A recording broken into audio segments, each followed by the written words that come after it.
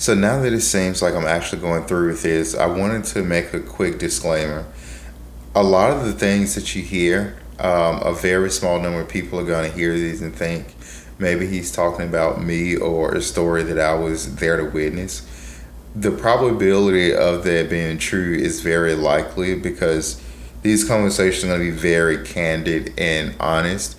My only ask is if you have an issue on how I told the story, understand that it's coming from my point of view. And then if you have any questions about that, then feel free to reach out. Otherwise, enjoy the podcast, and I hope to hear some feedback from you soon.